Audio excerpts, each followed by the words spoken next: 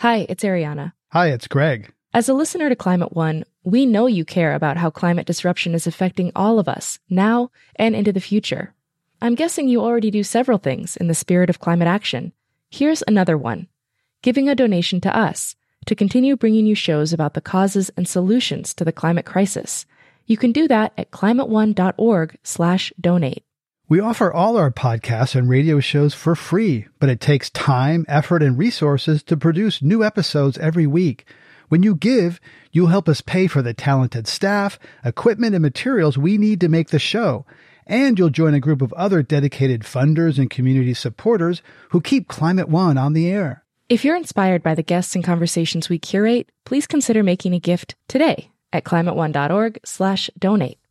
Thank you for your support, and thanks for listening. Hey, Climate Conscious listeners, this is Greg Dalton. You're listening to the C1 Review, a podcast presenting highlights from some of our past shows. You can join the conversation using our Twitter handle @ClimateOne. Let us know what you think about powering America's future.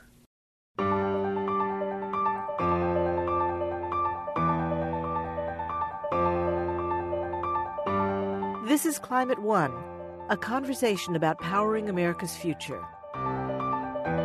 Today, our host, Greg Dalton, takes us to the edge of the world to observe how drilling for oil is affecting both the Arctic and the Amazon.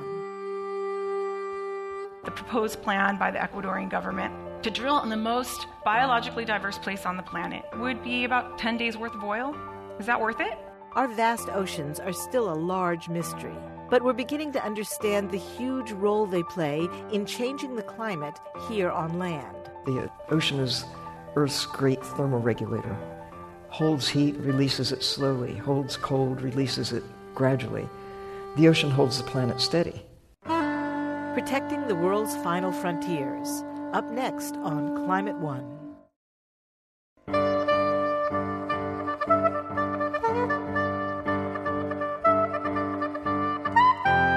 Climate One is changing the conversation about America's energy, economy, and environment. I'm Claire Schoen. These conversations with oil companies and environmentalists, Republicans and Democrats, are recorded before a live audience and hosted by Greg Dalton.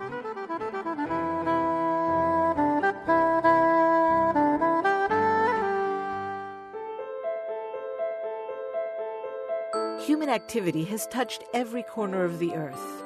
The Arctic, the Amazon, the bottom of the deep blue sea. Places you and I will most likely never visit and can hardly even imagine.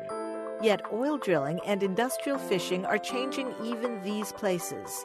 And changes there are impacting us at home as well. It's a small world. Let's start at the ocean's edge. Looking out at the vast expanse in front of us, we think we know what we're seeing. But just below this wavy surface is a world as foreign as any distant planet. What exactly is down there? And how are fishing practices and a changing climate impacting fish, kelp, coral, and the water itself? Sylvia Earle is a scientist, explorer, teacher, and passionate advocate for the oceans. In 1990, Earle became the first woman to be appointed chief scientist at NOAA, the National Oceanic and Atmospheric Administration. Here's Greg Dalton in conversation with ocean explorer extraordinaire, Sylvia Earle. Sylvia Earle, what were the oceans like 60 years ago when you first explored their wonders? Well, I tell people sometimes that I come from a different planet. And they say, well, yeah, we knew that.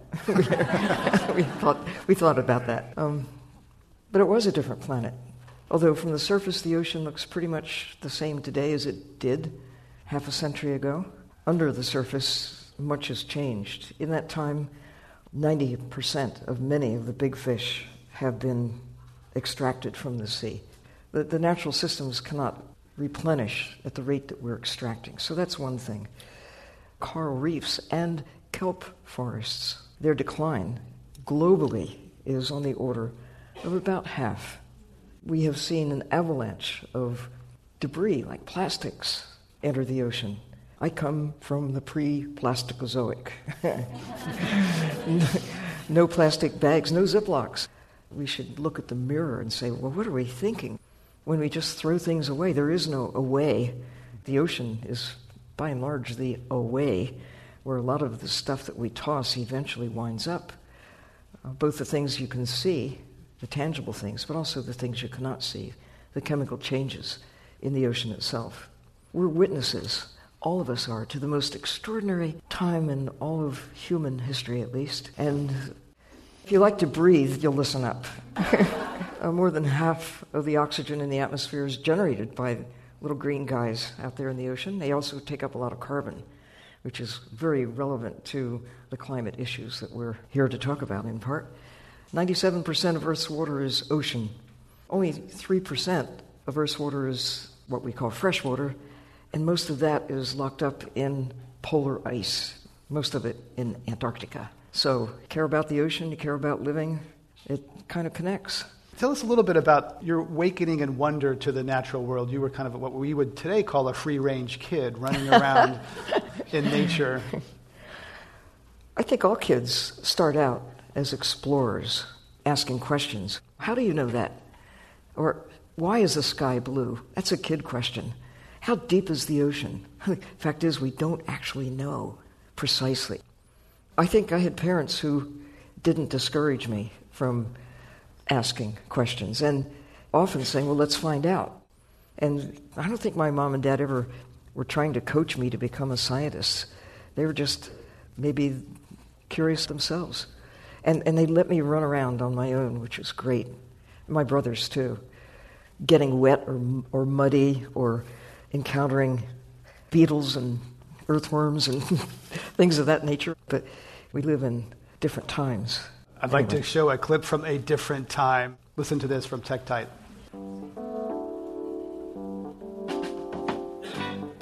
Now, a team of divers will attempt to live for 2 weeks as quiet residents on the sea floor. Ironically, these aquanauts are not men with extraordinary physical endurance and stamina, but 5 young and attractive women, the world's first real-life mermaids.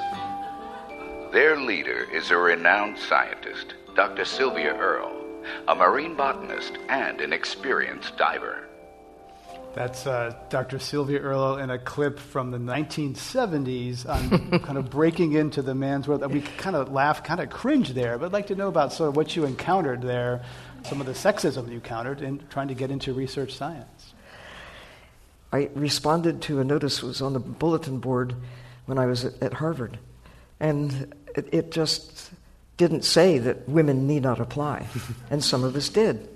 So the head of the program, James Miller, I think he had a really good marriage, and he and his mom got along really well, because when the decision had to be made, what are we going to do with these applications? They're well qualified. And he said, well, half the fish are female. Maybe we could put up with a few women. And so they did. Why not? Go for it.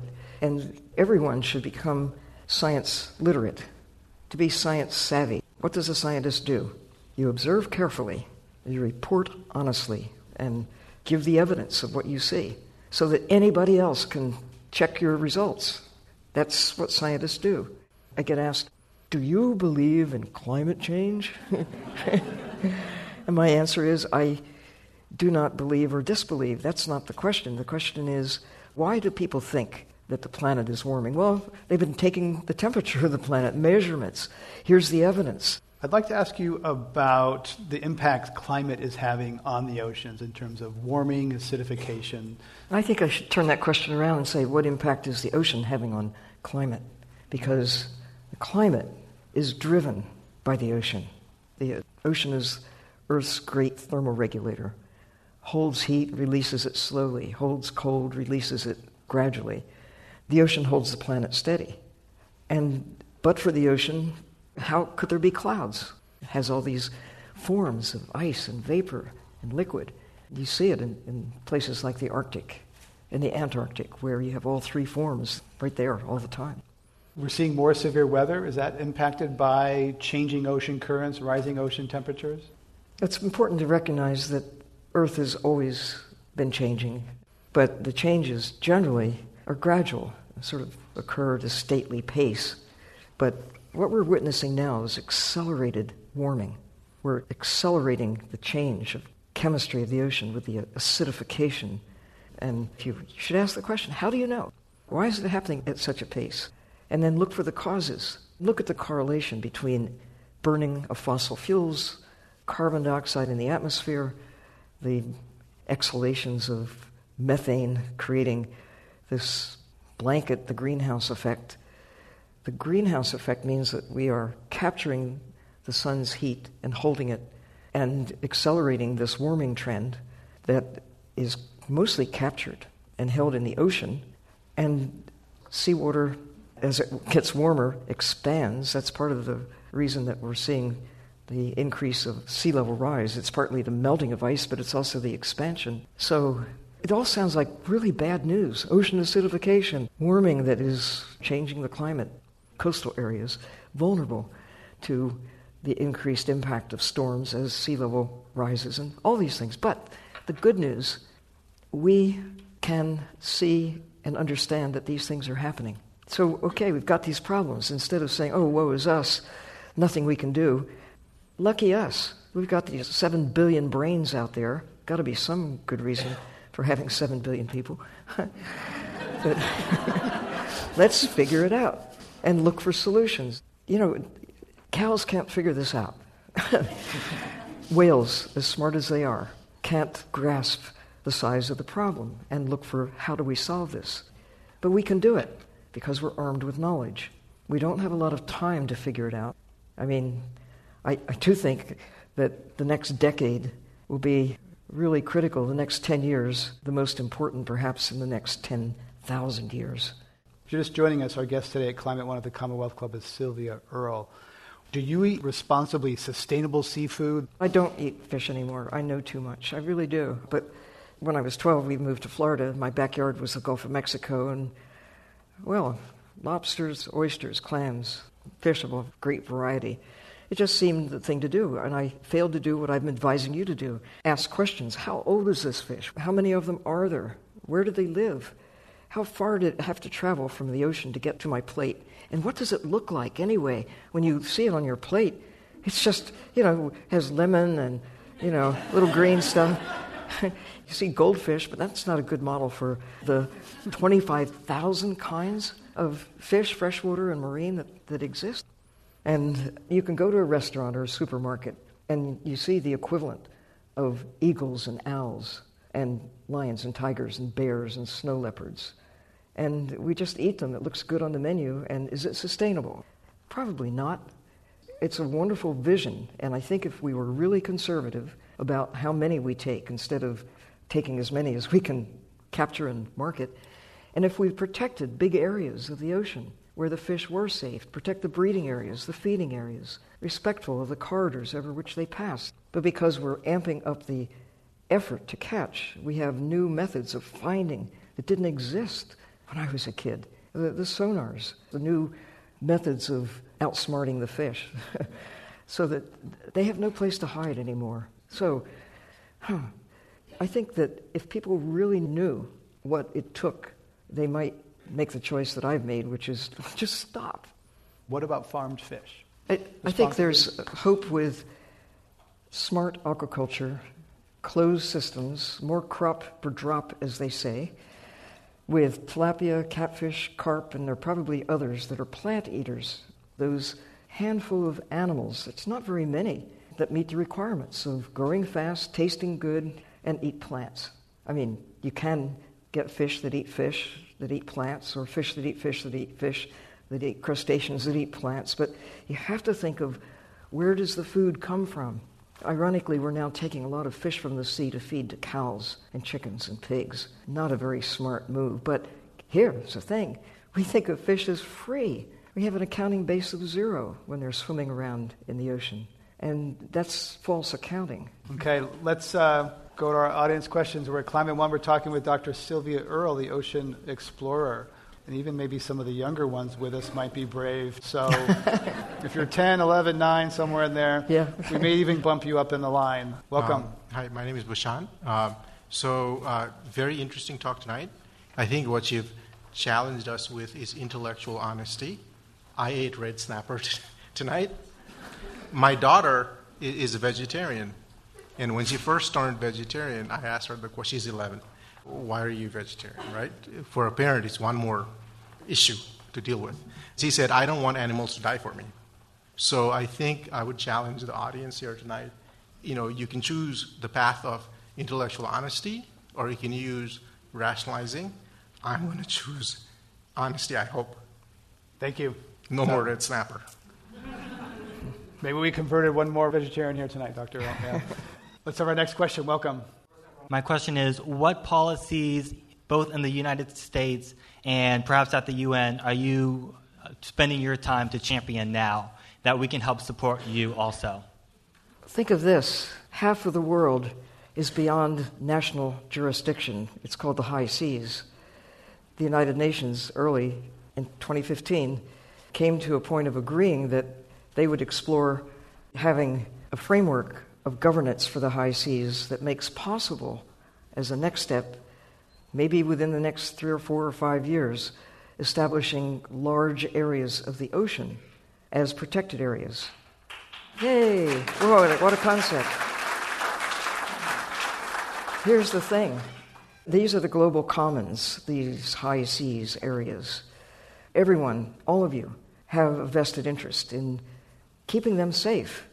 Protect the high seas, protect the Arctic, protect Antarctica, the planet's thermoregulator, if you will, or air conditioning system at least. So, thank you for your question. Welcome. Hi, my name is Claire, and in the next 2 years I'm going to be going to college, and my question is, what do you suggest for future marine biologists and environmental advocates to do? Go get wet. I mean, whether it's within school or on your own time, spend time actually observing the things that you're drawn to. And the idea of aquariums has a place for this because you have a condensed view, like a captured piece of the ocean. But there's no substitute for the big aquarium. That's the ocean itself. And, be good at something. Choose something that you really love. And become as good as you can.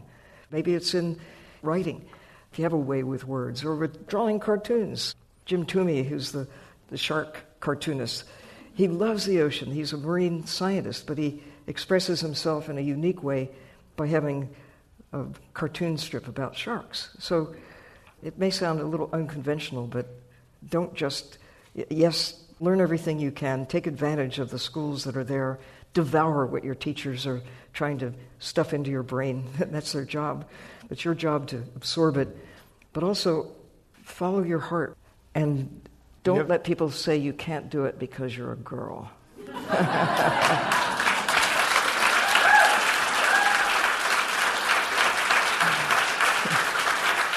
We've got a couple more questions here for Dr. Earl. Welcome. My name is Cassidy, and what was your favorite part about the ocean?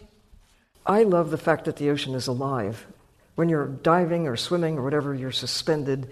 You can, stand on one finger, the water holds you up. You can just be so graceful.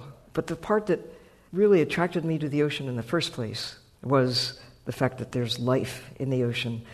And it's endless. I mean, the mystery, there's so much out there yet to be seen that everyone can be an explorer. And even though you've been to the ocean 1,000 times, and I have, you never know what you're going to find the next time.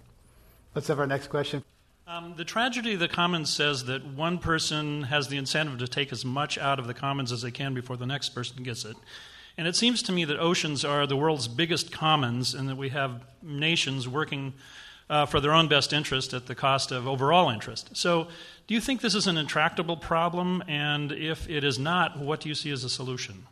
There are now about a dozen nations, only a dozen out of the 200 or so that exist, disproportionately extracting from the global commons right now with large fleets of nets and long lines. Some of these long lines are 40, 50 miles long with baited hooks every few feet, taking from parts of the planet that until right about now have never been accessed by anybody, ever.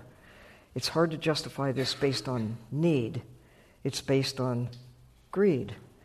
So, I don't think it's intractable, but ignorance is probably the biggest problem facing the world today. People don't know what's happening. They don't know why it matters. Time for one last question. Is there anything that we can do to help? So what can you do to help? Walk along the beach and keep your eyes open. Think about what can make a difference and share your view.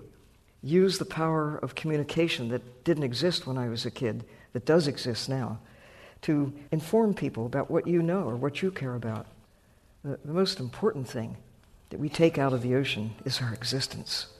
Knowing that gives you a starting place to think about, well, what can you do to protect the natural world? Greg Dalton has been discussing the ocean in the era of climate change with Sylvia Earle. We'd like to know what you think about the future of the ocean.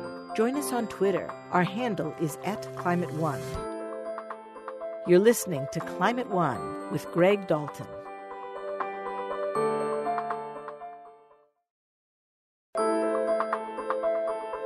"70% of the planet is covered in water. This includes the icy North Pole, where melting glaciers are opening up a big hole in the ice sheet and a big opportunity for commerce. Our next guests have been exploring ways to keep this international treasure from becoming a prize for countries to fight over.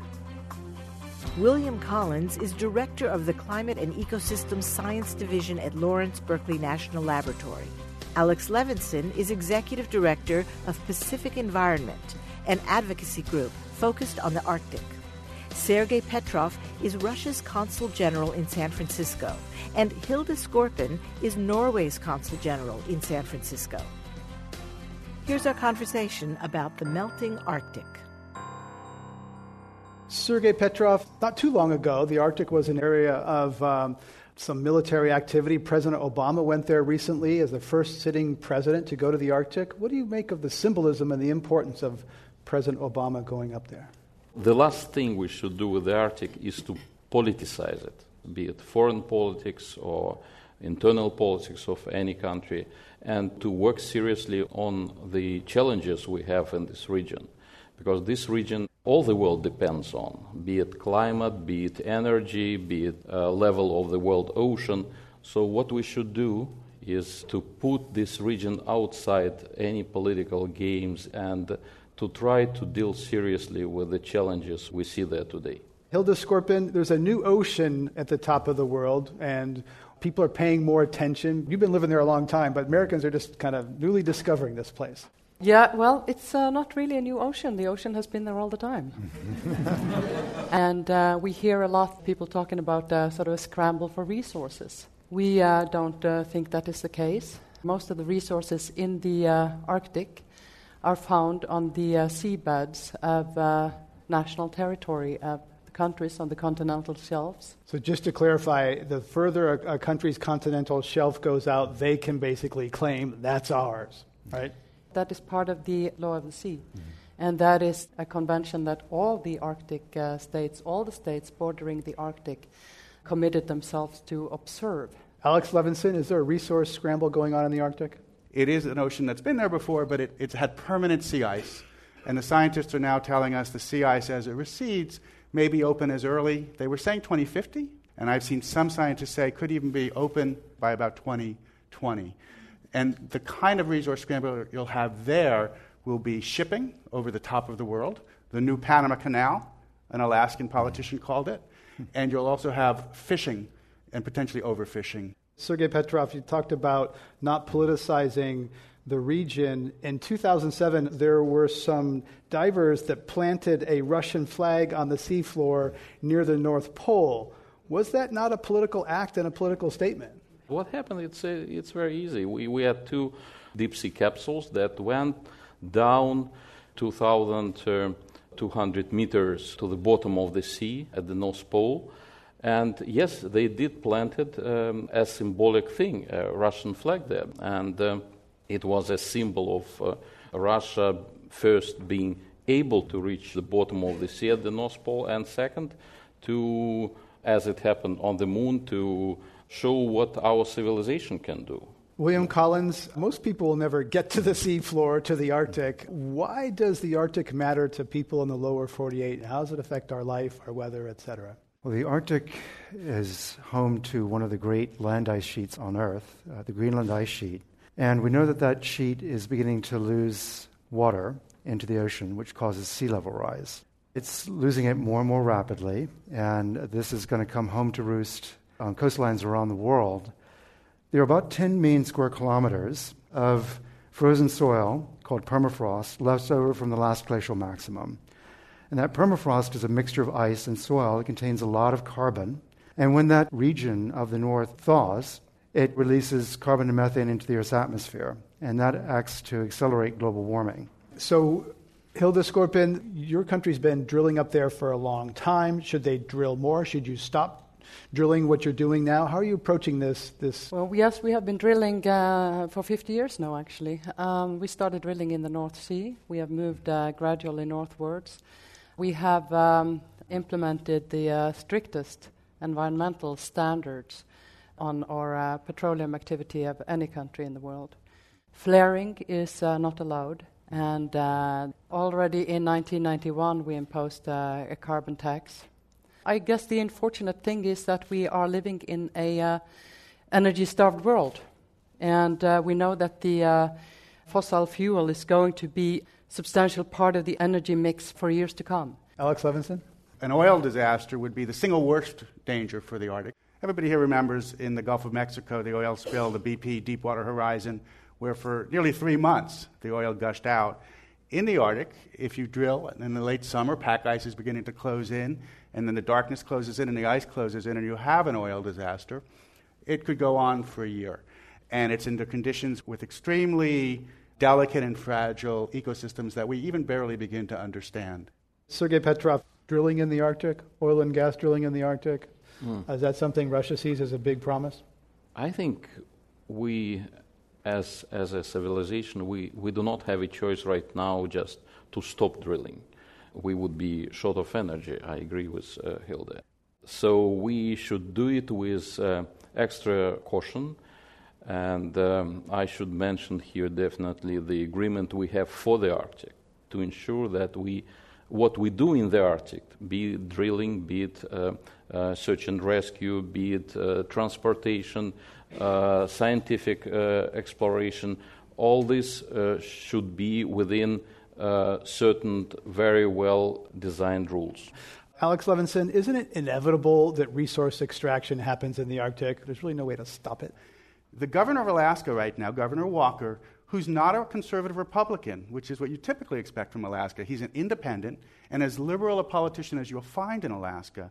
When President Obama came up, he said to Obama, we need to get more natural gas into the pipeline. We need those revenues. Why do we need those revenues? Because we need to relocate our indigenous Native Alaskan villages, which are being flooded because of the burning of fossil fuels. Everybody get that? So the problem is the petrol state and the curse of oil always traps us in these kind of strange, dysfunctional decision-making. We're going to have to get off fossil fuels. And doing it in the Arctic, a place that largely is undeveloped, is the worst place to start drilling for new oil now or getting new coal. Yeah. Alex Levinson, Executive Director of Pacific Environment. Our other guests today at Climate One are Hilda Skorpin, the Consul General for Norway, Sergei Petrov, Consul General for Russia, and William Collins, Director of the Climate and Ecosystem Science Division at Lawrence Berkeley National Laboratory. I'm Greg Dalton. Before we have to hand out antidepressants in the audience here, I want to ask you, Hilda Skorpin, there are some bright spots happening in the Arctic, particularly with fish stocks. Yes, the fish stock is a bright spot, and that is largely due to very good management. And we have managed particularly the Arctic cod together with Russia since 1976, actually, in a joint Russian-Norwegian fisheries commission. That has been very, very fruitful cooperation. Cooperation is on everybody's agenda. The Arctic Council has been the forum for 2 legally binding agreements. One is on oil spill prevention, and the other one is on search and rescue. So that is a bright spot that we have managed to keep the Arctic as a zone of cooperation. William Collins, bright spots in the Arctic as a scientist. Do you see any other than melting ice? Well, I guess there are two bright spots. Our ability to measure and understand how the system is changing is constantly improving. So there's a continual investment in really understanding the system as it changes. And the second is that there really is an international spirit now of cooperation on understanding how to mitigate climate change in the Arctic. Sergei Petrov, many environmentalists are concerned about increasing militarization in the Arctic. Isn't that natural that countries like Russia and others protect their undefended borders and that military presence up there may be a good thing? If we speak about Russia, Russia has the longest coast of the Arctic Ocean. And it's mostly unpopulated land that is not protected by any border control or anything. So it's quite natural to have some law enforcement, military possibilities there that would be there when we could have some challengers coming from the Arctic. But what we should do is to try to protect the Arctic from the challengers in a cooperative way, in doing it together. Alex Levinson? There's really two visions of what can happen in the Arctic. One vision is nations act like they do elsewhere, and you'll have a tremendously increased shipping. You will have militarization issues. You'll have greatly increased fossil fuel mining, both offshore oil and gas drilling and coal mining. Or the other vision is you treat it the way we treat Antarctica and the way we've tried to treat the moon, and you try to internationalize it and treat it as a global commons and a special, unique global heritage and separate it out from the normal rules, the way we do for Antarctica. We're talking about the Arctic at Climate One. I'm Greg Dalton. Let's go to our first question. Welcome. Hi, my name is Wayne. I'm a climate activist with 350.org. I think of us as Wile E. Coyote civilization, chasing the roadrunner, which is fossil fuels, and we're always chasing it. And once we get over that cliff in the cartoon, Wile E. always goes, oops, and you see a little puff of smoke after he collapses at the bottom, and then there's a reset button, and all of a sudden, Wile E. Coyote is chasing the roadrunner again. But climate change is a giant geological cliff that will last for maybe 100,000 years, James Hansen has said. What would it take to recognize how serious this problem is and say, oh my God, we have to stop digging up fossil fuels, or we're going to go over that climate cliff, and there ain't no tomorrow? Sergei Petrov, you have children, grandchildren. Do they factor into you thinking about that kind of? Yes, one son and one granddaughter. I would be happy to see that, and I'm sure that we will be able to reach that if we do it all collectively. We only can do it if we act collectively. Alex Levinson, what would it take for all of us to do more? It's a great question, and it's a hard question, and it's one that I was talking last night with my daughter about, because she asked me, what do we do? Each one of us answers it for ourselves in terms of how we structure our own life, what kind of cars we drive or don't drive. But then it needs more than that, right? It needs us to then say, in what way am I going to go out there and get involved with 350.org, a terrific organization that's new and has really been a terrific communicator of the depth of the challenge, or run for office, which I hope each of you who's clapped for us here today will think about, because we actually really need, I think, to take back the activism in our society so that we can make the difference. We've heard a lot of dark or doomed things here today, some opportunity, some real bright spots. What gives you hope, Sergei? We are Homo sapiens. We are reasonable people, and we should find way out. Okay, Alex Levinson. What gives me hope is that in the U.S. we've had a very successful campaign among activists and many others to begin to really get us off coal as a major fossil fuel. And that made me think, wow, we're on the right track. Hilda Skorpin. We are more and more seeing this as a win-win, and that we recognize that we have to cooperate. We don't have a choice. William Collins. We can produce as much energy as we need from renewable resources. That's what gives me hope.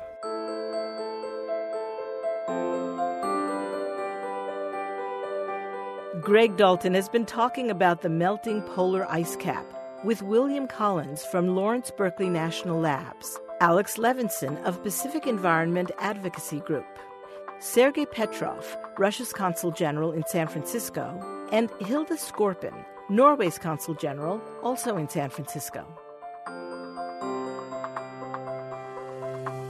Free podcasts of this and other Climate One conversations are available on our website at climateone.org. You're listening to Climate One.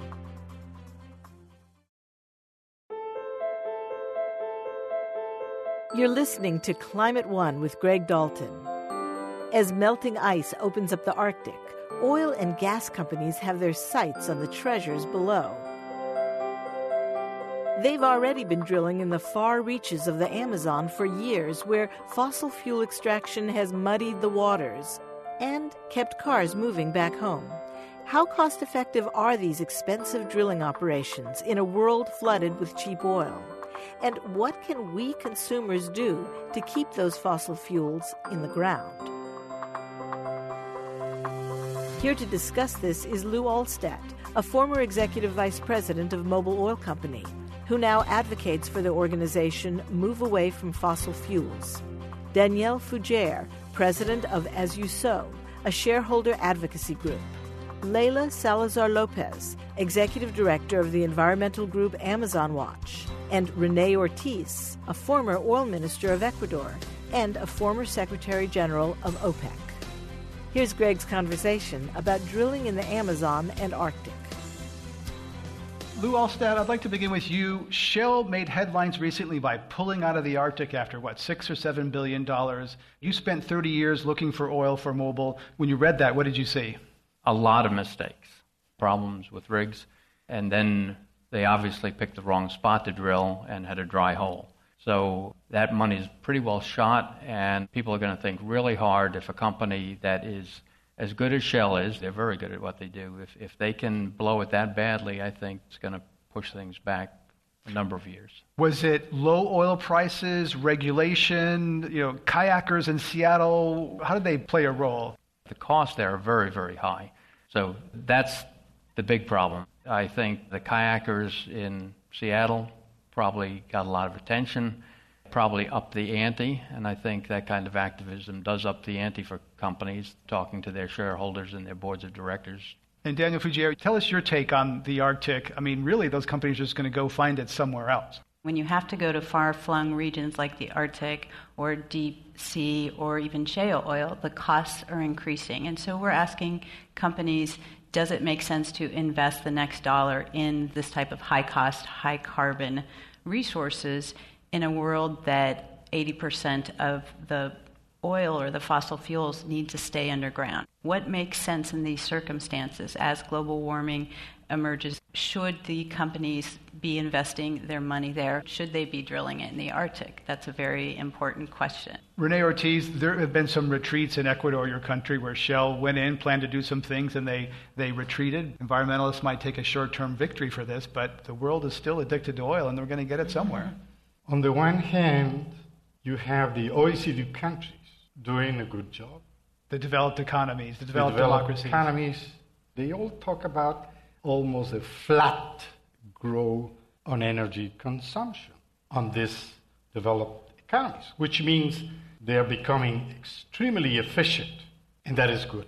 However, the non-OECD countries, which are more than two-thirds of the entire world, they are climbing almost exponentially, to the extent that by 2025, 2030, the world may need production on the order of 110, 111 million barrels a day. And they're going to have to address this question. Let's ask Leila Salazar-Lopez. There's a lot of oil in the ground in Ecuador, in the Amazon. You think it should stay there, but couldn't some of that extraction help the people in the local economies there, if it's done properly, if it's done well? Step back a second and look at what our global leaders, our global governments have committed to.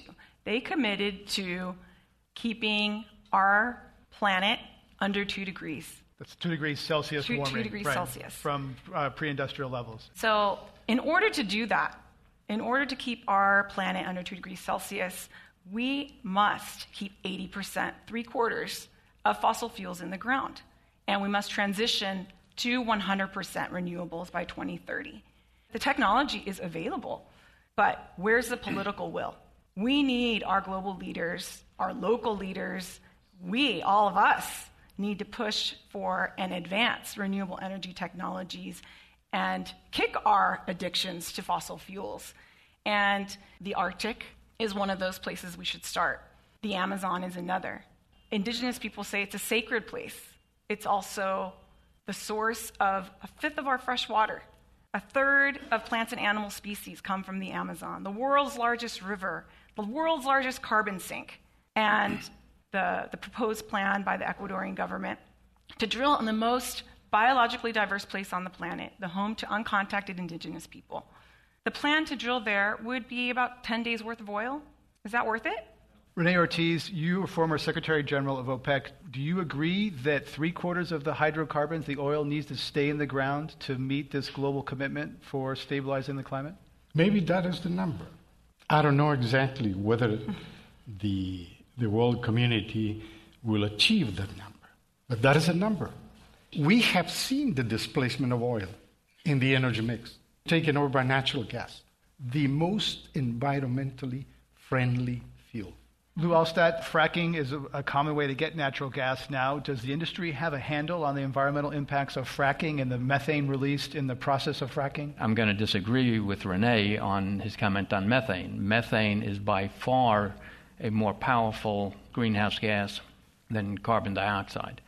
Over a 20-year period, which is the critical time that we're dealing with, it's about 86 times worse than carbon dioxide. So thinking that you're solving the problem by replacing oil with gas is just digging yourself a bigger hole. We knew it was a large, powerful greenhouse gas. What we didn't know was how much was leaking into the atmosphere.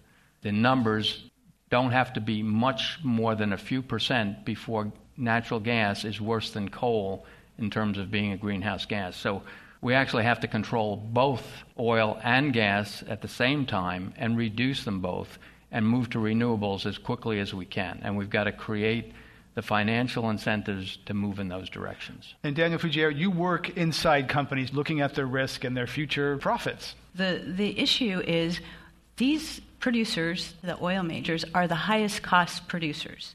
75% of the oil is held by nationals, and a lot of that oil is much cheaper. If you've got Saudi Arabia that can drill at $10 per barrel, why would companies like Shell go into the Arctic and drill for $100 per barrel oil?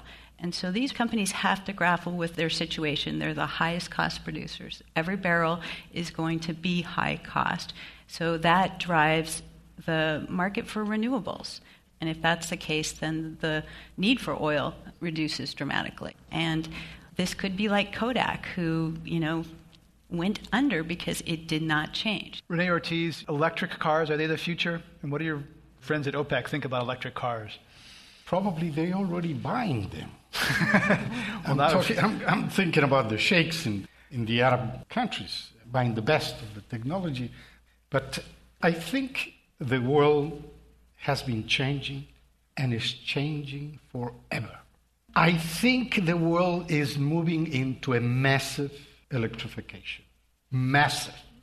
And that is good, because that brings in most of the renewable energies. If you're just joining us, we're talking about the future of the oil industry at Climate One. I'm Greg Dalton, and my guests are Daniel Fugere, president of As You Sow, Lou Alstadt, a former oil executive with Mobil Oil, Leila Salazar Lopez from Amazon Watch, and Rene Ortiz, a former oil minister from Ecuador.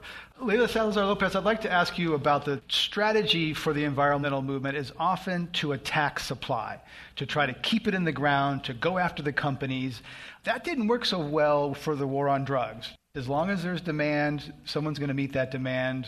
Well, it is about supply and demand, but we have to think beyond the short term. We are heading towards an unlivable planet if we don't make drastic change now. When I think of our dependence on fossil fuels and the Amazon, I think of Chevron. I think of the legacy, the toxic legacy that this company left in the Amazon. That remains to this day. This company intentionally, deliberately went into Ecuador and drilled and dumped 18 billion gallons of toxic wastewater into unlined pits. After 20 years, Ecuadorian courts ruled that this company was guilty, was liable for environmental destruction, and they face a $9.5 billion judgment. But they said they were going to fight it till hell freezes over. This is a company that says they use best practices, and the reality is there is no real safe way to drill in the Arctic or the Amazon. Rene Ortiz, you were oil minister in Ecuador during some of that time. Did bad things happen, and who should be responsible? In my term of office, I could assure you that we use the same technology that you use in the offshore drilling. But you had less environmental regulations at that time, and Ecuador was less developed, and the state Today, oil company... there are enough environmental rules, and of course this can be improved. They are not perfect. For the ongoing business that is there, because you cannot stop that business. It is an ongoing business. But you can make it more perfect. In other words, you can move from these good practices to best practices. It is ethical commitment of the oil industry to do their best.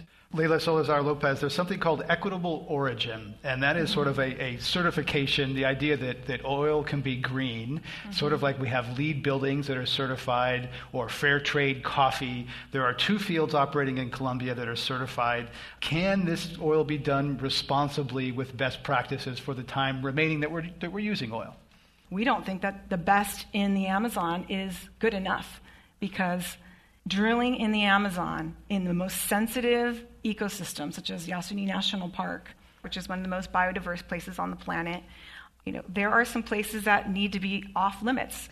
And it's not only Yasuni that's under threat, it's the entire Ecuadorian Amazon that surrounds it. Lou Alstead, is it true that the industry doesn't have a great record raising the income levels and economic development of areas where extraction happens? A lot of the money from Nigeria goes out of the country, and the locals don't benefit other than they get some pollution and maybe a few jobs. This is not only in less developed countries, it's right here. The industry tends to go through boom-bust cycles. As soon as the drilling is finished, it takes far fewer people to operate the fields, and they go bust. And you can see it happen in Pennsylvania, in the western part of New York, where there was older drilling. The counties that had the drilling are less well off than the neighboring counties. Example after example. Drilling is not a great economic boon for the local people. Let's go to our audience questions. Welcome to Climate One. Thank you. My name is Paul Passimino. You mentioned Chevron specifically, and how do you think that will affect other companies' intentions to drill in the Arctic and the Amazon if their impunity is finally ended and Chevron is forced to pay for the damage it deliberately caused? Danielle Fougere, how do you see that case?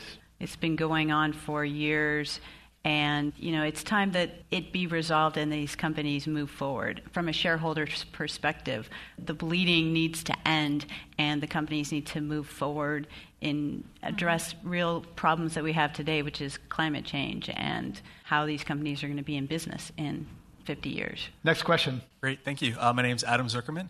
There's been a lot of talk about Yasuni ITT. I read that there's no plan to re-inject formation waters. There's no plan to deal with an area that's almost constantly flooded.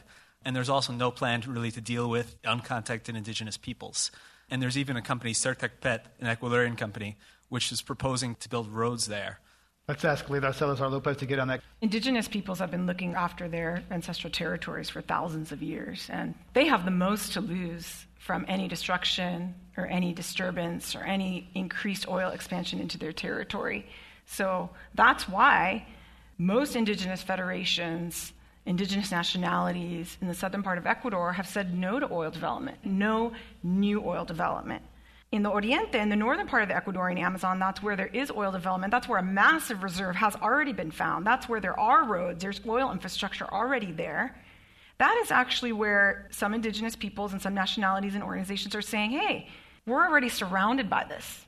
We've already lost most of our forests. We've actually already lost most of our cultures. So, you know what? Yeah, we want a piece of the pie. If it's going to continue, we want royalties. We want some control over it. They've lost most of their land and life and culture. So they should get a piece of the pie. And people in the Gulf of Mexico might say the same thing, that a lot of people down there like the industry, they benefit from the industry, and that would be a place to continue development rather than go into the Arctic or something else. But in places where the communities are saying no, we want our rights respected, we want our territories respected, not only indigenous people from the Amazon, but all across the Americas. We're building an alliance to keep fossil fuels in the ground from the Arctic to the Amazon, and that's our message. Let's go to our next audience question. I'm Martha Turner, and I'm curious to hear your perspectives on the advantages of divestment as a means for civic action versus shareholder engagement. Thank you. Danielle Fougere. The divestment movement has been very important in starting dialogues and asking important questions and raising issues to the forefront. So divestment is extremely important. Now, shareholder engagement has brought many changes. It's important to be talking to companies. We have, for instance, gotten Exxon to tell investors in the world we are going to continue business as usual for, as far as we can see into the future. All of that is important to understand how these companies are thinking. Should we invest in these? And so divestment, although it's become a loaded term, it's also just what shareholders do when they don't think a company has sustained value. Shareholders regularly divest from companies and buy other companies. So all of these things are incredibly important, and there are reasons to do both. Lou Alstead, have you personally divested from all oil stocks? I divested all of the ExxonMobil that I owned, and I've pulled as much as I can find and get at easily out of mutual funds, changing mutual funds to funds that have less carbon. Did you do that for moral reasons or because you think it's a bad bet? Both. Leila Salazar Lopez, what can an average person do listening to this radio program or podcast? What can a person do to make an impact on these issues, moving away from oil? I believe in people power. I believe that all of us can take action and make change in the world. We can divest from fossil fuels. We can put solar on our houses. We can buy electric vehicles. We can take individual action, and we can take global action.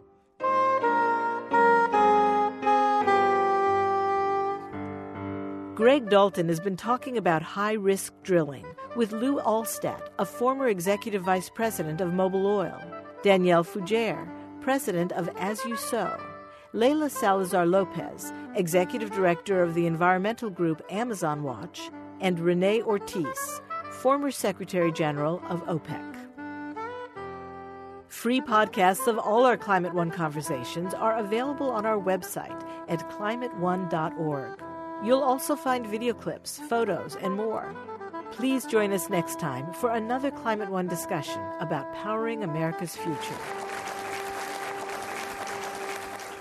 Climate One is the sustainability initiative at the Commonwealth Club of California. Greg Dalton is our executive producer and host. Jane Ann Chen is the producer. Alyssa Kerr is the assistant producer. The audio engineers are John Rieger and William Bloom. I'm Claire Schoen, the editor. The Commonwealth Club CEO is Dr. Gloria Duffy. Climate One is presented in association with KQED Public Radio.